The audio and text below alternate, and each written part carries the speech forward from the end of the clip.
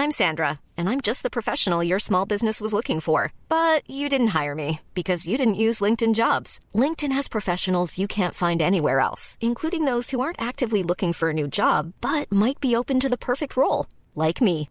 In a given month, over 70% of LinkedIn users don't visit other leading job sites. So if you're not looking on LinkedIn, you'll miss out on great candidates like Sandra. Start hiring professionals like a professional. Post your free job on linkedin.com/spoken today. Welcome back to the Lantern Rouge Cycling Podcast, presented by Zwift, the online cycling platform to make your training fun and make you get faster. This is stage 3 of the Critérium de Dauphiné from 167 k's L'Ancre Saint-Paulien to Chastres-Sancy. Difficult finish for me to pronounce. Rolling climbs, including a long one up to Côte de Besse en Chandès. These Rhone names, they're really tricky. I also got an email the other day, by the way, about Breton pronunciations and how they're different. Like Madoise, you pronounce the S and stuff. And come on, I'm flat out just doing like Galibier correctly. Anyway, this stage culminated in what we expected to be an uphill sprint. 6.2 Ks, 5.6%. But it's really weird in that we discussed at length yesterday who Jumbo would go for, because it's 5Ks proper climb, like 7% average, and then it's 1K flat, and then it kicks up at the end, maybe like 4-5% for the last 150 meters or so. I would remind you, was it Paris last year when Roglic crashed out in 2021? There was the Cheruble stage, of course, where he beat Laporte 2K 6%. But there was also, that was the Cheruble stage I'm talking about. That sort of had a longish climb, a little bit harder, but 7K 6% with some step bits in the middle, and he just terminated everybody. So they got an embarrassment of riches. Would Ineos go for Dunbar? Tour de Hungary finish, he was good. Tiberi, or they got Gegenhardt, or Kwiatkowski, or Hayter. I don't know. Anyway, Jumbo's misfortune yesterday, Benji, kind of played out in like when they actually rolled up to the start today. I think they would have been grateful when the entirety of the Total Energy train went on the front to protect and honor the jersey of the Hermos. Yes, certainly. That team wanted to show themselves at the front of the race today. Hermos in that yellow jersey.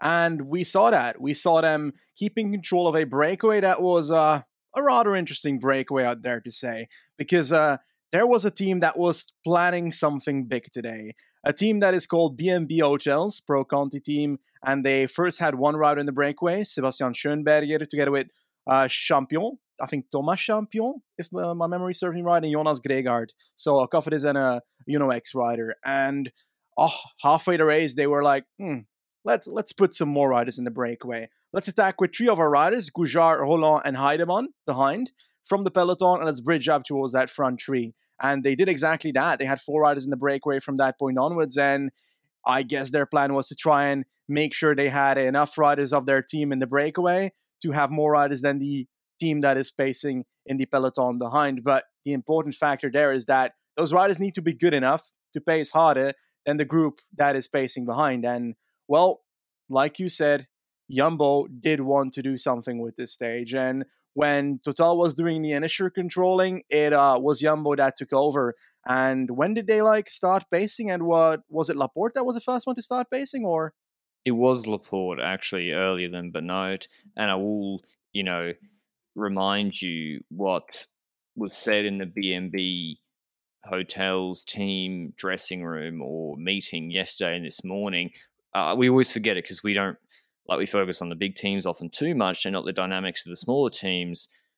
They didn't get in the break, which went all the way yesterday, and there was FDJ and both of the other French Pro Conti teams, one of whom won and took the yellow jersey at a French World Tour race, and probably they went, "Eh putain, c'était quoi?" That's exactly what happened in the meeting at dinner last night, and that's why it didn't surprise me. They did this in the tour as well. I reckon, I'm not sure who the manager is, apparently a bit controversial. Yeah. And he roasts the riders sometimes. And Like, we've seen this in the tour where they miss the break and we see him doing 4-man TT because he's been on the radio just going, get in the break. So that definitely happened. But as Benji said, that was my little B&B segment. They did honour the race and made Total's job very difficult today. But yeah, Jumbo wanted to ride for this stage. We didn't know whether it was for Wout, for Roglic. And as we don't have 8 riders here, like they start to get thin on the ground because they, unlike yesterday, they used Benoit earlier to bring back the break. It turned into headwind. Break was just getting killed. Roland got dropped before the climb. Then it's like 2 minutes, then quickly 120, then quickly 40, and then done. And I think Schoenberger was pulling with the X guy. Curious to see. I guess there's just so many options today with these weird finishes. What did you like if you were Ineos, Benji? What would your plan have been? Obviously, we've watched the stage, but how would you have approached this? Well, so first of all, I try and benefit from Jumbo as much as possible and try and use them to control the tempo in the peloton to try and catch the breakaway initially. When it comes to like the final climb itself, I dare to say I try some attacking stuff with a Dunbar or Kwiatkowski, and then you have Ethan Hayter as the man to try and beat a Wout van Aert or Roglic, depending on who Jumbo goes with. Is that your go-to as well? I think so, because after what we've seen, you can't put all your chips on the Hayter table or in the Hayter eggs in the Hayter basket. You have to, and I think it's strategically and probably for the morale of the team, let Dunbar and Kwiatkowski have a chance. And anyway, before we get to the climb, it is an uphill sprint finish. Mention our show partner Zwift. If you're in winter in the southern hemisphere, the weather's getting a bit miserable. Zwift can keep you on track of your fitness goals. You can ride in real or fantasy world locations with almost an unlimited amount of courses you can put together and try out to keep you entertained whilst training. If you want to check it out, you can go to Zwift.com for a free 7-day trial through the link down below. Anyway, very simple. On the climb, huge group. Jumbo start pacing with Benoit, who'd already been pacing a little bit. Laporte was dropped.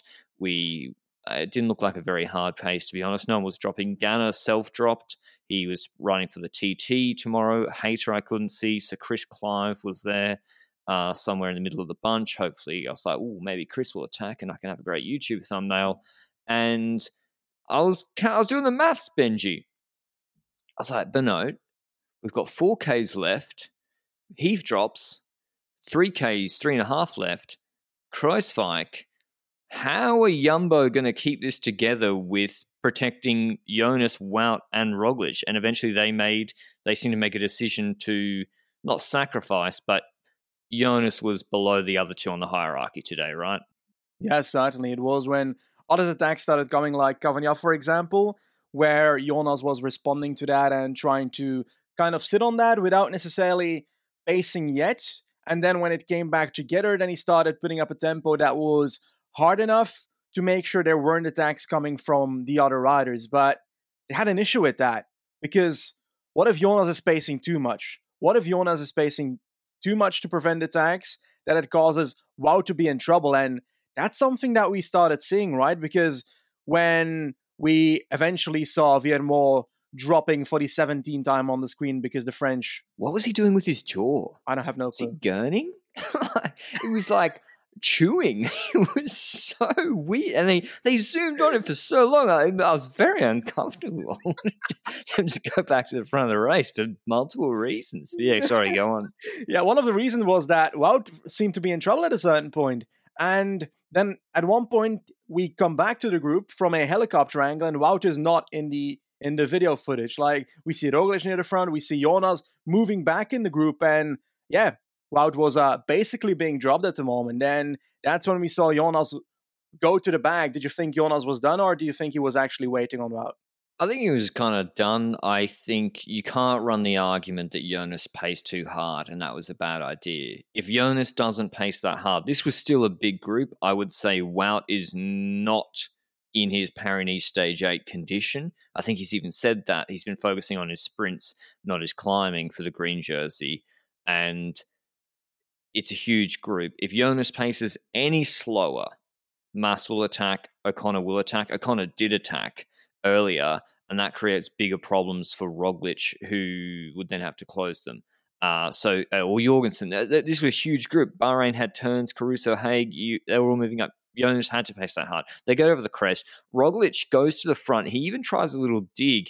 He didn't attack. Roglic rode this climb completely passive for a stage he would have been the favourite for if his teammate wasn't here. And goes to the front, attacks. It all stops. No one counters. That was the moment where I'm like, where's Ineos? Where's Gegenhardt had attacked, but where's the Dunbar Kwiatkowski counter? Hayde was dropped. Nothing happened. No one countered on the flat, which is kind of curious. I was expecting the Ayuso move there, and it didn't happen. Jonas brings Wout back up front. Maybe they were scared of Roglic, and Roglic was at the front just ready to close everything. And I whipped through the finish. Jonas goes to the front, leads out Wout. He leads him out for a long time. This is like very, very similar to the Miguel Angel Lopez Valverde stage last year in Critérium de Dauphiné, where Lopez did a very long lead up. But Jonas, he'd already done that pull earlier, drops Wout off a little bit early. He's got everyone on his wheel. Roglic has actually been pushed off Wout's wheel and then the phase wheel by Mas or Jorgensen and Guerrero, and he's out of position, can't really contest the sprint at all. He doesn't lead out Wout. Wout's left on the front early, goes after Jonas is furiously flicking his right elbow, and Guerrero initially looks like he's going faster on his left. Wout overcomes him, and then David Gaudu on the right-hand side ducks up the inside and wins in a replica of the Liège 2020 finish where Alaphilippe celebrated too early and Roglic won. Here, Wout celebrates, posts up, and then Gaudu nails him on the line, and Wout's like, oh, shit. I just messed that up. And another beautiful win from Gaudu, who, by the way, very undervalued for this stage. I didn't consider him. He won the Algarve stage, right? Yep. And this is where Guida crashed out Foss. Yeah, and I remember vaguely that he won an uphill sprint in, was it the Dauphiné a few years back as well. So if my mind serves me right, I'm not checking while we're at it. He apparently probably won another one before. I think Preidler got closed that day or something. That's what I remember from that day.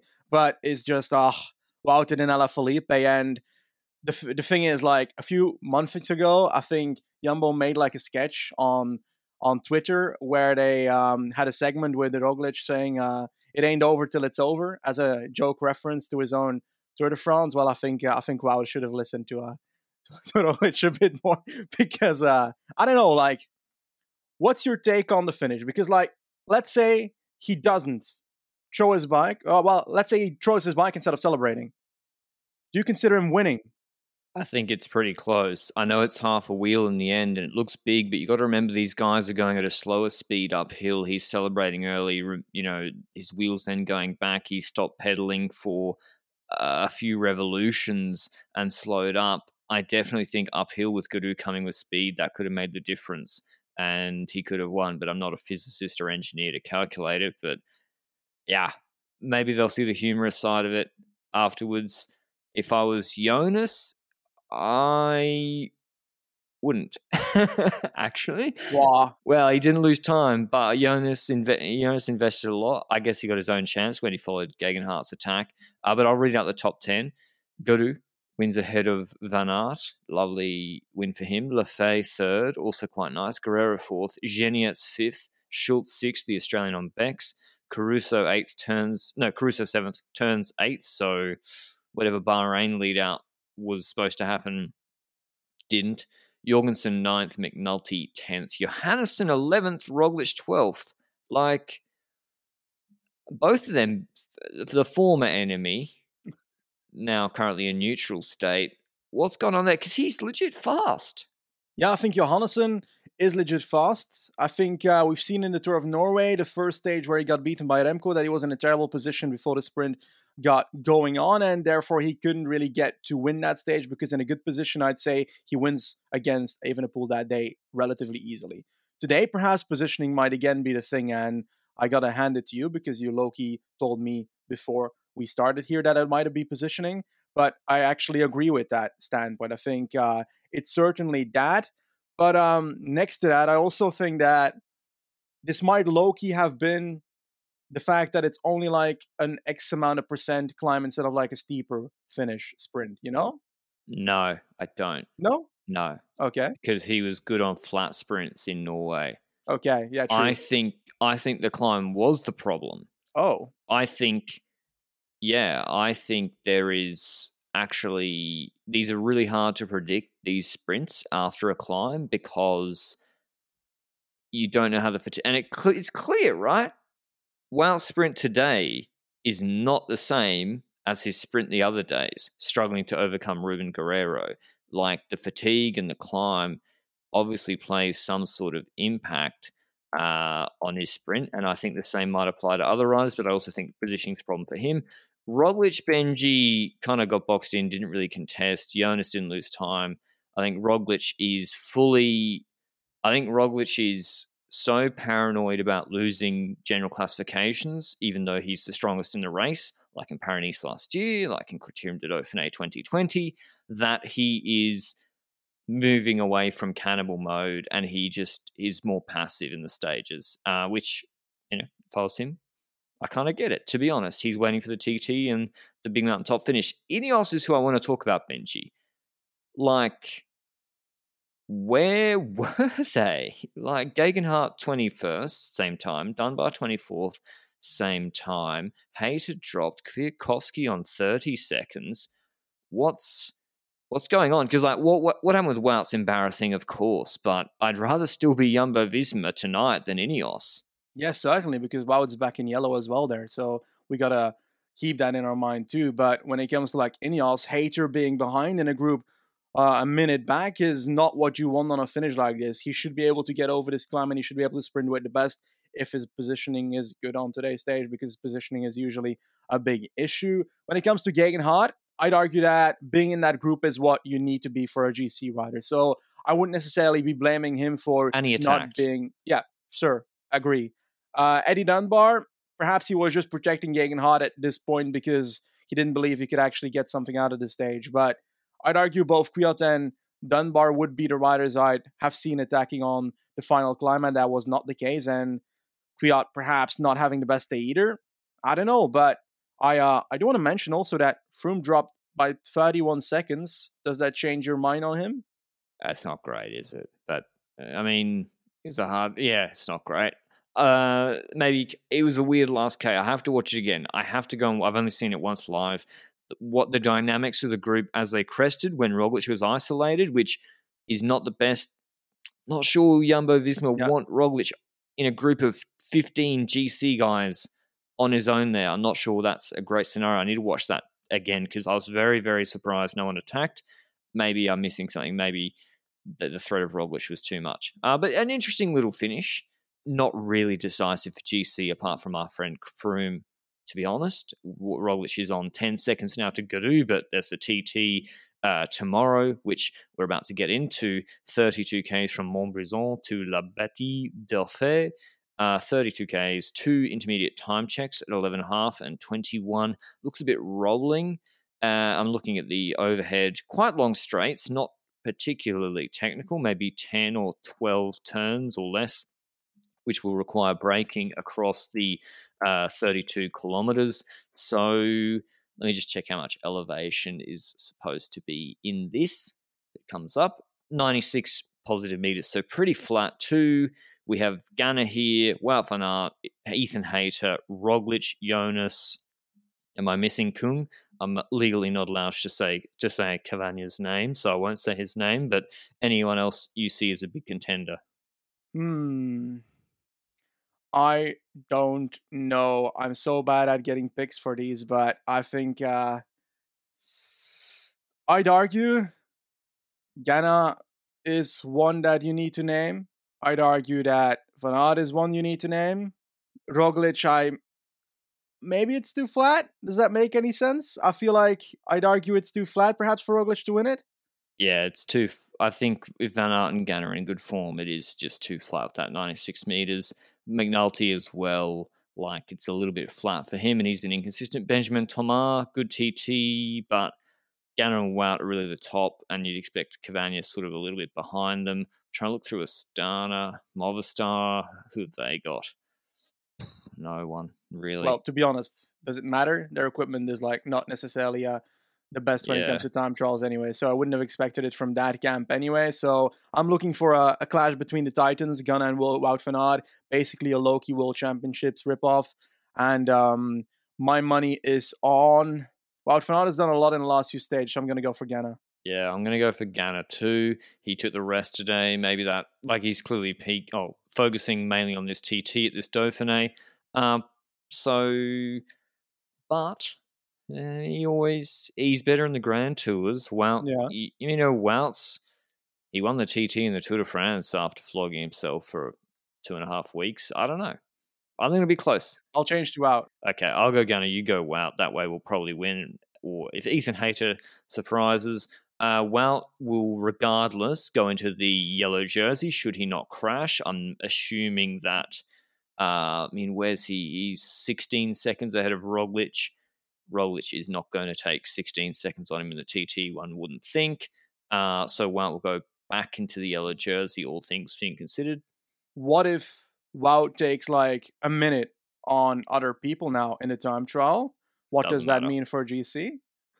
I don't think it matters because Wout's climbing really hasn't looked fantastic. He got dropped today or distanced a little bit in a group that was quite large. And this climb, 11K is 9.5%, Solaison, I think it's called, it's not like a 12K 6% climb. It's a serious climb and they have to be all in on Roglic. So no, I don't think it.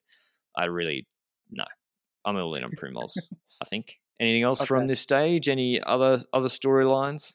Nothing too crazy, I think. I think that's the main gist of it when it comes to the Dauphiné, and I think it certainly has offered us some topics to talk about in the last few days. So I guess I fanged the race for that. Let's hope that people don't celebrate too early in the time trial tomorrow and therefore lose 3 seconds in the final meters, causing another rider to win the time trial. But hey. I mean, yeah, I don't think Van Aert and Ghana will be doing that. We'll move on to the women's tour, which the finish was a bit late yesterday, but it was finished earlier today. So we'll do stages 1 and 2 recaps from Colchester to Bury St Edmunds. The first stage, it was supposed to be a sprint stage, and it did end up being one. A little bit of drizzle with Clara Caponi taking out the sprint ahead of Bertizzolo and Chicane. You'll notice there's no Lorena Wiebes in that top 3, which is almost impossible given that she's on the start list. And that's because there was a bad crash in the final kilometer. The DSM lead-out was really good. And yeah, it was a bad crash, Benji. And I think people weren't happy with, I guess, the safety of this finish. I even got an email from a man yesterday who went to the race. He said, I'll just read out part of it. Hi, Patrick. Hope everything's well. Long-term regular listener here. Went to watch the finish of the women's tour today in Bury St Edmunds. Arrived late, so stood a few hundred meters from the finish. Whoever designed the finish has never ridden a bike, he said. 2 90-degree turns within 300 meters of the finish. The crash was in front of me on the penultimate corner. It took out the leading riders. It was on an adverse camber bend after a slight downhill with a barrier inducing narrowing of the road than the actual width of the road. It was also damp. The riders had no chance. A real shame. So thanks for that listener email. Is that what I know? People are saying it's dangerous, but why is this finish dangerous? Is it the narrowing and the unnarrowing? Because that's how I see it. I think the narrowing makes it really difficult for riders to predict the lines they can take, and then they have to panic braking corners, and then it's all over. Yeah, certainly I agree there. And also the barrier placements is what I see as an issue here as well. The barriers being narrower than the road itself caused that to be a corner where the riders couldn't go wide by accident, and therefore if one goes wide, then a crash would definitely occur. But also the fact that in that corner where Charlotte Cole crashed out, she ended up going onto that, I think you call it a camber in English, English language now, and the barrier was not on that camber. It was like on the higher thingy on the left side of the road. Yeah, I'm trying with my English, okay? And yeah, it sloped away from the riders, and so there's less traction.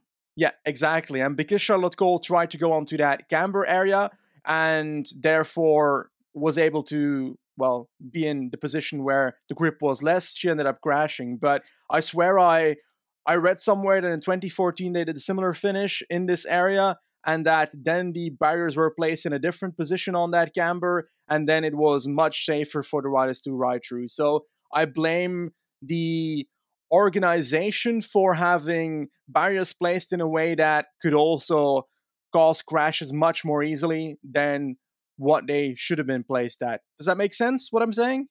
Yeah, that seemed to be a lot of the problem. But anyway, that was a shame. Caponi wins, big win for her. And yeah, she's really fast, young rider. Yeah, I also want to add that I think I read that before the stage, there were teams complaining about a certain cobble section in the last kilometer as well, and they ended up setting a rule by the organizers that the times would be counted with 3 kilometers to go.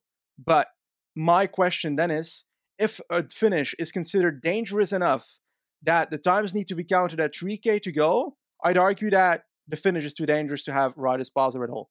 Well, that's the same argument for the Tour de France Stage 3 last year, where the riders were like, can we take times at 4K to go? And ASO said yes, and then UCI said no. And the question is, what are we doing here? Why are we doing such a dangerous finish in the first place? Because didn't it finish in Le Peltier's home? Anyway, Stage 2, less of an issue. It was Lorena Wiebes' show once again. She can't keep her down 2 stages in a row. This was at Clinic from DSM. Their lead out was with Yastrab and Cool, and Yastrab, young American, she's legit good. They got Koch as well, is strong for the lead out, 3-1 lead out for Wiebes, and they just, destroyed it. And when Wiebes kicked, it's different, even bigger than Pete Kittle against other people. It's like everyone else is going in slow motion. She gets like 10 bike lengths or whatever, and the sprint is over. So she wins. She doesn't go into the GC lead, though, because Caponi keeps it by 3 seconds over Micah van der Duen and 4 over Wiebes. But yeah, she wins the stage ahead of Barbara Guarici, Shari Boursoit, 3rd, and Marjolein van der Kloof, 4th. Lebecki, 5th, Caponi, 6th. So she missed out on all bonus seconds. But Guarici closed someone to the barriers again. Yeah, certainly. And the thing there is that Guarici was on the wheel of Wiebes when Wiebes launched. Wiebes launches and moves a tiny bit to the left, so Guarici is like forced to move to the left a tiny bit as well. That's one that you would say is normal, but then she keeps looking under her elbows, like under her shoulders, to see what the riders behind her is doing, and she keeps moving to the left every single time after she looks behind.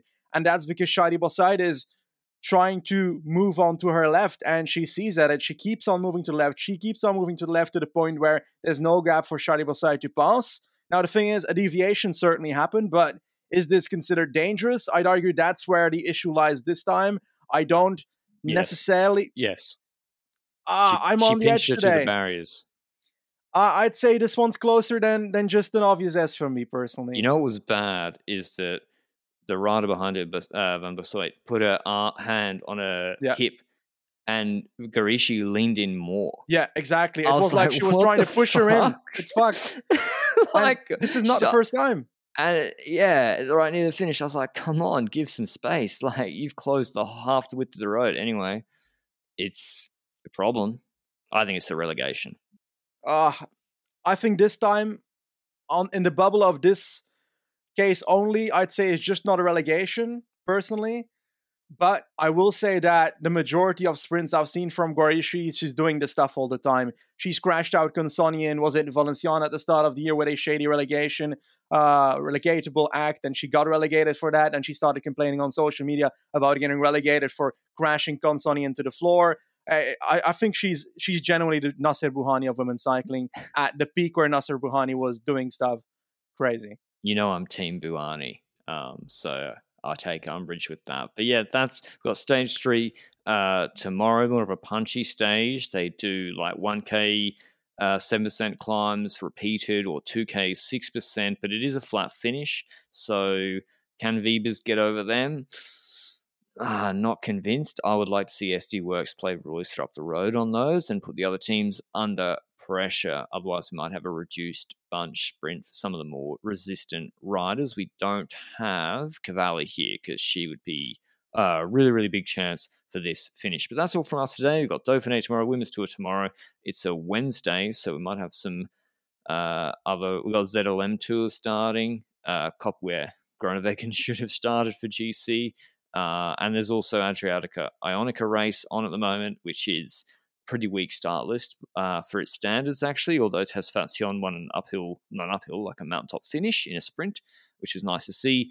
De Leeuw won Ronde van Limburg yesterday ahead of Consonni and Van Poppel. Van Poppel dropped Sam Bennett whilst leading him out, which probably not what you want to see in advance of the Tour de France. But De Leeuw's a beast, the bull, and can't wait to see his exploits continue in these 1-1 races, providing many, many points for Lotto that they are grateful for, I'm sure. That's all from us today. We'll see with the highlights or recaps rather tomorrow. Ciao. Acast powers the world's best podcasts. Here's a show that we recommend. The Real Housewives is a guilty pleasure for most, but if you're looking to not feel guilty about that pleasure, tune in to Everything Iconic with me, Danny Pellegrino, where I break down all the messy moments and behind-the-scenes antics of Bravo's popular franchise. And on Everything Iconic, I also interview celebrity guests like Kelly Ripa, Keke Palmer, Drew Barrymore, Cameron Diaz, and more about their guilty pleasures, their past work, and so much more. So if you're pop culture obsessed and find yourself watching way too much reality TV like me, tune into Everything Iconic with Danny Pellegrino, wherever you listen to podcasts. Acast helps creators launch, grow, and monetize their podcasts everywhere. Acast.com.